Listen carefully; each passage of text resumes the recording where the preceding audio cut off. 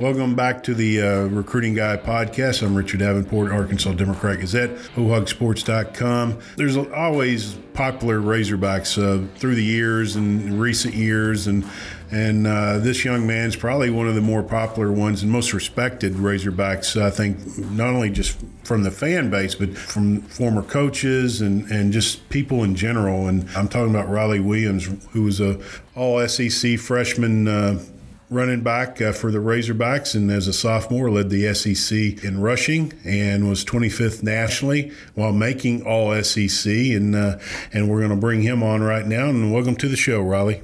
Thank you for having me. How's it going? Going well. Now, obviously not as well as you. Now, we were just saying off the air, you're 25 years old, and what you've accomplished in just a short period of time is just amazing to me, because I haven't accomplished much at all, and you have in about 3 or 4 years after college, and congratulations on that. No, I appreciate it. You've accomplished a lot, man. You've covered me for a long time. You've covered the Razorbacks for a long time. So you're football royalty in that state. Well, I appreciate it, Rawleigh. But let's go back to the recruiting process. That's where I started talking to you, started to get to know you and your parents, and how blessed are you to have the parents that you have. But what led you to Arkansas? Man, just really, the family environment that it was at the time, and that obviously it still is. But, coming out of high school, wanted to stay close to home. Always wanted to play in the SEC. And Coach B being from Wisconsin and having the great running backs that he had at Wisconsin, I knew I'd get the ball at Arkansas. And just going on my visit and getting to know a lot of the guys, and it being a beautiful campus, a great business program. Those are all the things that I was looking for. So it was a no-brainer for me at the time. What are some of your most memorable moments at Arkansas? Because you had several, obviously, big games. Absolutely. Most of them are off the field. I've made friends that I talk to every single day to this day. So I think the most most fun time I've had at Arkansas is just spending time in the locker room, spending times at, my house with my friends or their houses, going out, having a good time. Those are guys that I feel like I'll be close with for the rest of my life. Who are some of those guys you still stay in contact with? Oh, man. Byron Keaton, who's actually an attorney right now in Little Rock, Damani Carter, Colton Jackson, Deion Stewart, Chase Hayden, Coylin Jackson. I mean, just to say, a little. And it's guys after that, Jay Will and we just spoke today, Cody Walker, all the running backs in that group. It was a great group of guys on that team that I'm thankful to be a part of. Your favorite game? What's Rawleigh Williams' favorite game in his career? It has to be Mississippi State. That's a no-brainer just because it was my best game statistically. It's also funny, though, because that was the one game that my parents didn't go to. But I remember texting them right before I went out to actually play the game. They were on the bus coming back from my brother's high school playoff game. And I was like, hey, you guys better be watching. Like, I feel really good today. And I remember my dad being like, all right, we're watching. And, obviously the rest is history. But that was definitely one of the most fun times I'd had. What was it like? One of the selling points for, all the coaches and all the programs at Arkansas, they always talk about, you come to Arkansas, there's no pro team. Everybody's focused on the Razorbacks. What was that like? Wherever you went, you were recognized.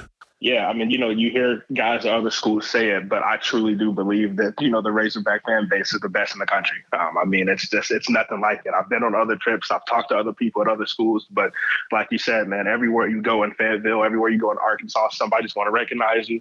They're going to always be respectful. They're going to always show you love. And they're going to let you know how long they've been a fan and how it's their great-great-grandfather put them on the Razorbacks when they were growing up. So it's such a cool thing that every time step back foot on campus or step back foot anywhere in the state.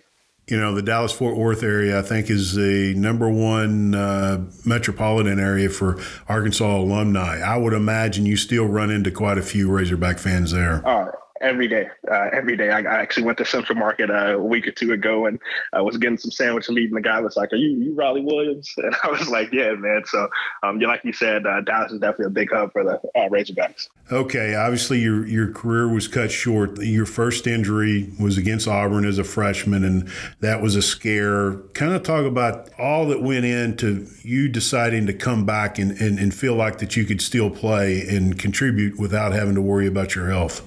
Honestly, man, I ended up talking to, at the time, a lot of doctors with my family. And everybody said that, I would heal 100%. And that, that part of my neck was as strong as ever. Just being at the age I was and loving football as much as I do and did at the time, it was in my mind just a freak accident that would never happen again. People ask me still to this day, how did you do it? Or, did you ever think about it? But I can honestly say that when I went and played football again, I never had any doubt that I wouldn't be healthy. And so, it's just something at the time I think I needed to go through to be able to play at the level that I did. How tough was that on your mom? Because I know that anytime you got hit, moms, they think the worst. How tough was that on your mom? I didn't even realize how tough it really was on her until I stopped playing altogether.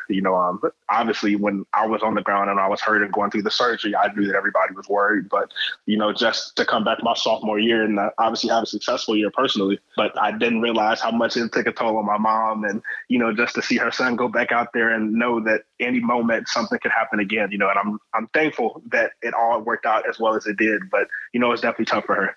And obviously the decision to retire from football came when you got hurt during spring practice. Mm-hmm. Talk about the discussions with your parents and doctors and everything that led to the retirement. As soon as I hit the ground, I knew that was probably it for me. And once I got x-rays and MRIs and realized that it was a totally separate part of my neck that had been injured, that's kind of when I was like, this is something deeper than just, keep getting surgeries and heal and playing again. I knew that I wanted to be able to walk and to have a family and to be able to enjoy my life in the big picture. So I knew at that point that I had to, try to look for something else to put my energy towards. How difficult was that process of knowing that you had to do it and when you did announce it, how long before you truly accepted it, just felt like that you could move on? It honestly didn't take long. It's still, even today, there's moments where I missed the game and missed playing. But, I always tell people if it had to happen to anybody, I'm glad that it did happen to me because I'd always been somebody that didn't put all of my eggs into being a football player. So as soon as that ended, I turned my energy and I turned my mindset towards, being competitive in other places and wanting to be great in other areas. And, I've never looked back since. Do you watch games now and obviously being a little bit removed from the game, see hits and go, gosh, how did this guy get up again? I was just having a conversation about that actually probably about a week ago. I was like, I think that as a football player, you have to be numb to how dangerous of a sport it is and it looks like. Because when I was playing, I never looked at the game that way. But now that it's been, some years since I played, I definitely do look and think, man, I don't know how I could do that again. What was the hardest you've ever been hit in college? I think it was Alabama. There was a play we just ran like an inside zone, backed up in the end zone at Alabama my freshman year. And we jumped off sides and our entire offensive line stopped blocking and Alabama kept playing.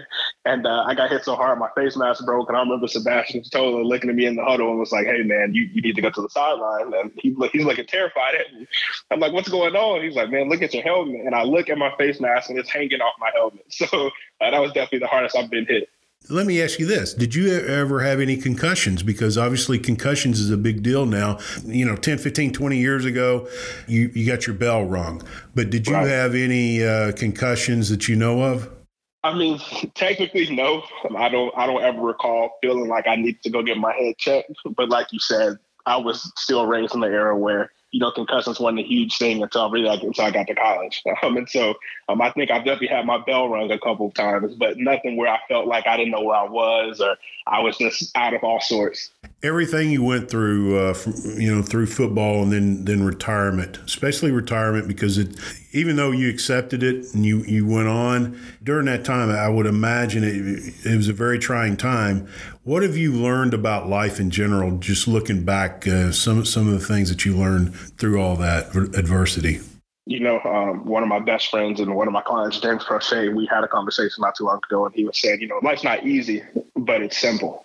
And, I live by that, and I've lived by that without even realizing it. We all go through things that are trying. We all go through things that are tough. But I've lived by the motto that as long as I'm healthy, and still alive, and as long as my family and friends are still alive, the rest will be fixed. So that's kind of the mindset that I've always taken in everything I go through. As long as we're healthy, whatever problem comes my way, I can get through it. You're an NFL agent now. What led you to wanting to be an agent?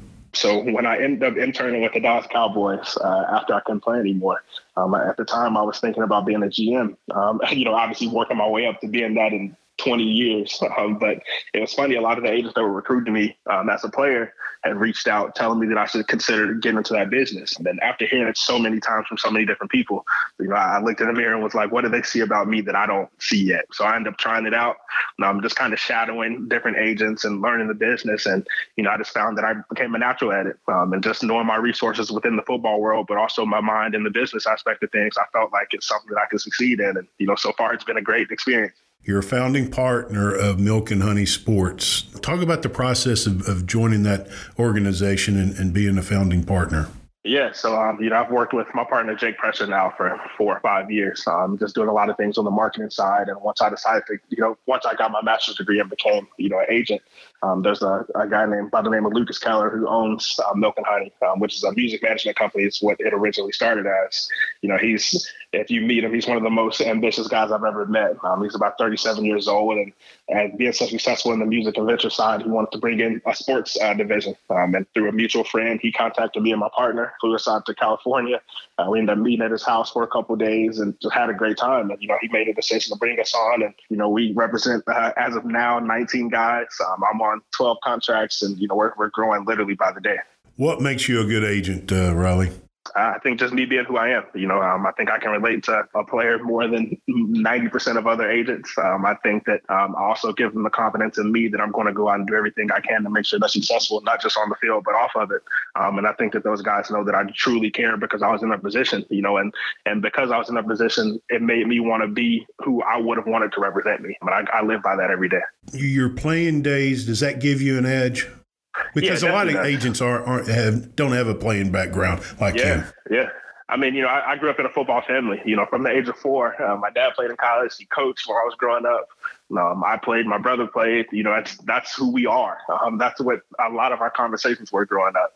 So when I talk to our guys, they know they can come to me and talk about football. They know that I have a mind that's strong enough to really understand what they're saying and also give advice on it. Okay, is the phone attached to your ear? Because I know you're on the phone a lot. Yeah, I'm literally on the phone 24/7. My girlfriend, she laughs sometimes.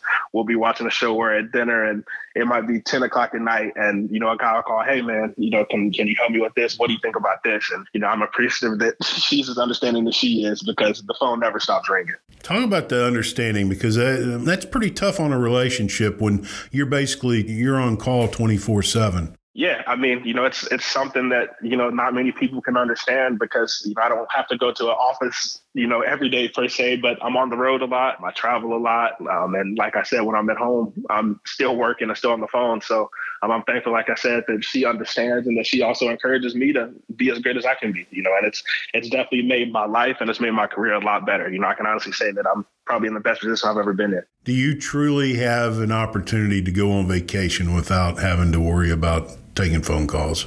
No, but I think I've gotten to a point where I just accept it and it doesn't take away from anything.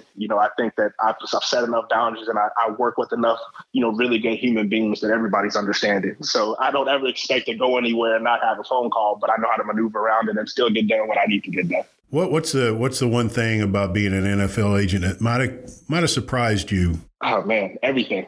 From when I started, I had no idea what exactly this job was. But it's funny when people ask me, what does an agent do? My partner Jake always says, anything from negotiating contracts to being a personal assistant. It just depends on the person.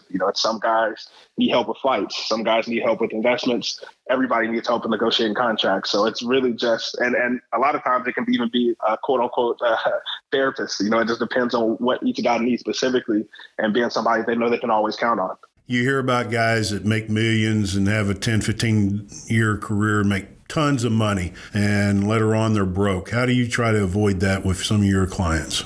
That was really the biggest reason I got into this. Me being a young black man myself, I've always said that I take a their success. If they're not doing what they want to do instead of doing what they have to do when football's over, I didn't do my job as well as I should have. So I really do take that to heart. And, it's always a good thing when these guys are calling me, hey, what do you think about me getting this car? Hey, I want to get this house. What should I do? Hey, my family member asked for this. The fact that they feel comfortable enough to come to me and to get my opinion, I feel like I can always help and add value to those situations. Have you been, asked for advice and then they obviously don't listen and go the other direction, or what? Yeah, I've definitely had that happen. And I've definitely had them come back and say, man, I should have listened to you. So, I'm not naive. I'm 25 years old. There's a lot that I know, but I also know there's a lot I don't. And like I said, I'm blessed to have a partner. He's 37. His birthday's today, actually. But he's definitely helped everyone a lot in terms of just bringing value where I lack and vice versa. Something your dad told me and just blew me away, because we mentioned you're 25 years old, obviously very successful at what you're doing now, but you're on the board of trustees at your old high school, Bishop Lynch. That right there just blew me away, because when you think board of trustees of any organization, you're thinking of people minimum in their 30s or much older. But obviously the respect that they have for you is just off the charts for you to be so young and be on the board of trustees. Right. Just hit on that if you would. Yeah, I mean, the president of my high school right now was one of the deans when I was at the school. And we always had a good relationship when I was in high school. And we got even closer once I graduated. It's just something that he had always kept up with me and saw how successful I was getting off the, outside of my college. And, he asked me one day if it would be something I'd be interested in. And me being as young as I am, obviously, I just, knowing me, I said, of course. And, I ended up meeting with him, meeting with the board. And, it's been going on probably 6 to 7 months now. But it's been great, and I think I add a lot of value to something that, a lot of people who are older than me don't necessarily understand, because it's been so long since they've been in high school. And being a young Black man, I think it's a perspective that needs to be on the board. You and your dad and Brian, your younger brother, started a tradition of on draft day of getting together and I guess filling out your own draft cards or whatever, eating wings, just having a good time. And I think it's one of the more neat traditions of father and sons. And I think if I'm not mistaken, you guys are still doing this. Yeah, so I'm actually sitting in my office right now looking at the big dry erase board from the 2020 draft. So like you said, when growing up, it used to be a notebook and we just write it down. But since I have guys actually getting drafted now, I've had to upgrade a little bit. But I am definitely blessed to have my brother and dad still be there on those draft days to enjoy this process with me. Your greatest advice from your dad and mom?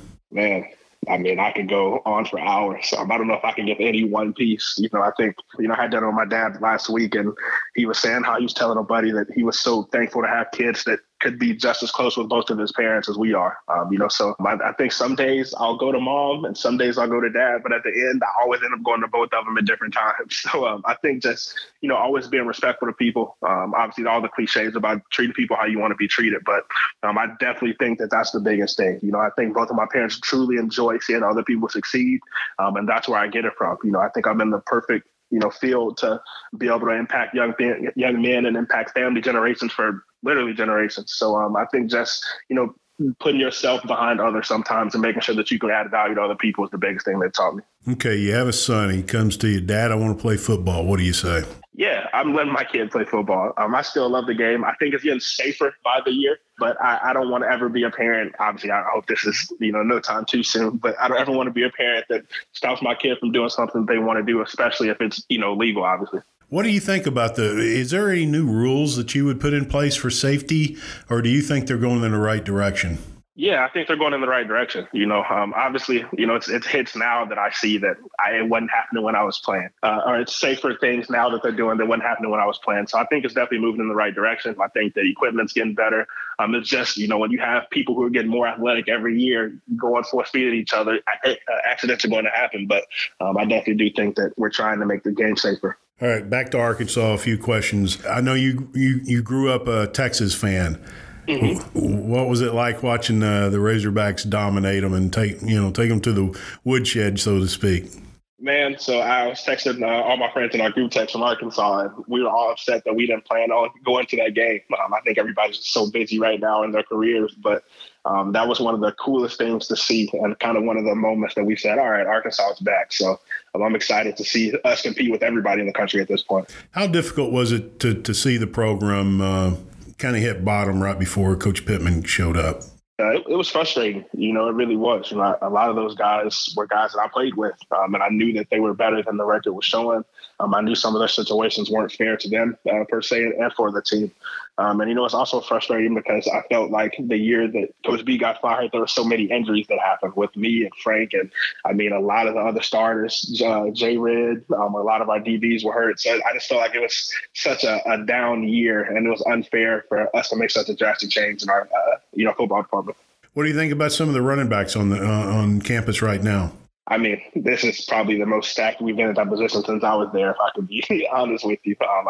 From the first string guy to the guy that's probably a walk-on, those guys can play. So what they've done at that position is really impressive. Is there one particular one that you really like? Yeah, I don't know how the rules work with this because I hope to sign some of those guys, a year or two from now. But, I'll just say that those guys can play, and, they'll definitely be hearing from me soon. I understand. Okay. All right, Rawleigh. Thanks so much for your time. Really appreciate it. Good insight about just your career, your retirement from football, and your life as an NFL agent. And I see you tweet out new guys that you've signed, and I'm thinking, man, this does not surprise me at all, just because of who you are and your type family that you were raised in. And I'm just so happy for you, and congratulations. I really appreciate that, man. I appreciate you for all you've done, not just for me, but for that state. So keep doing what you're doing, and I'm always here for you if you need me. All right, Rawleigh. Thank you so much. All right, have a good one. You too, buddy. That's it for this edition of the Recruiting Guy podcast. We'll see you next time.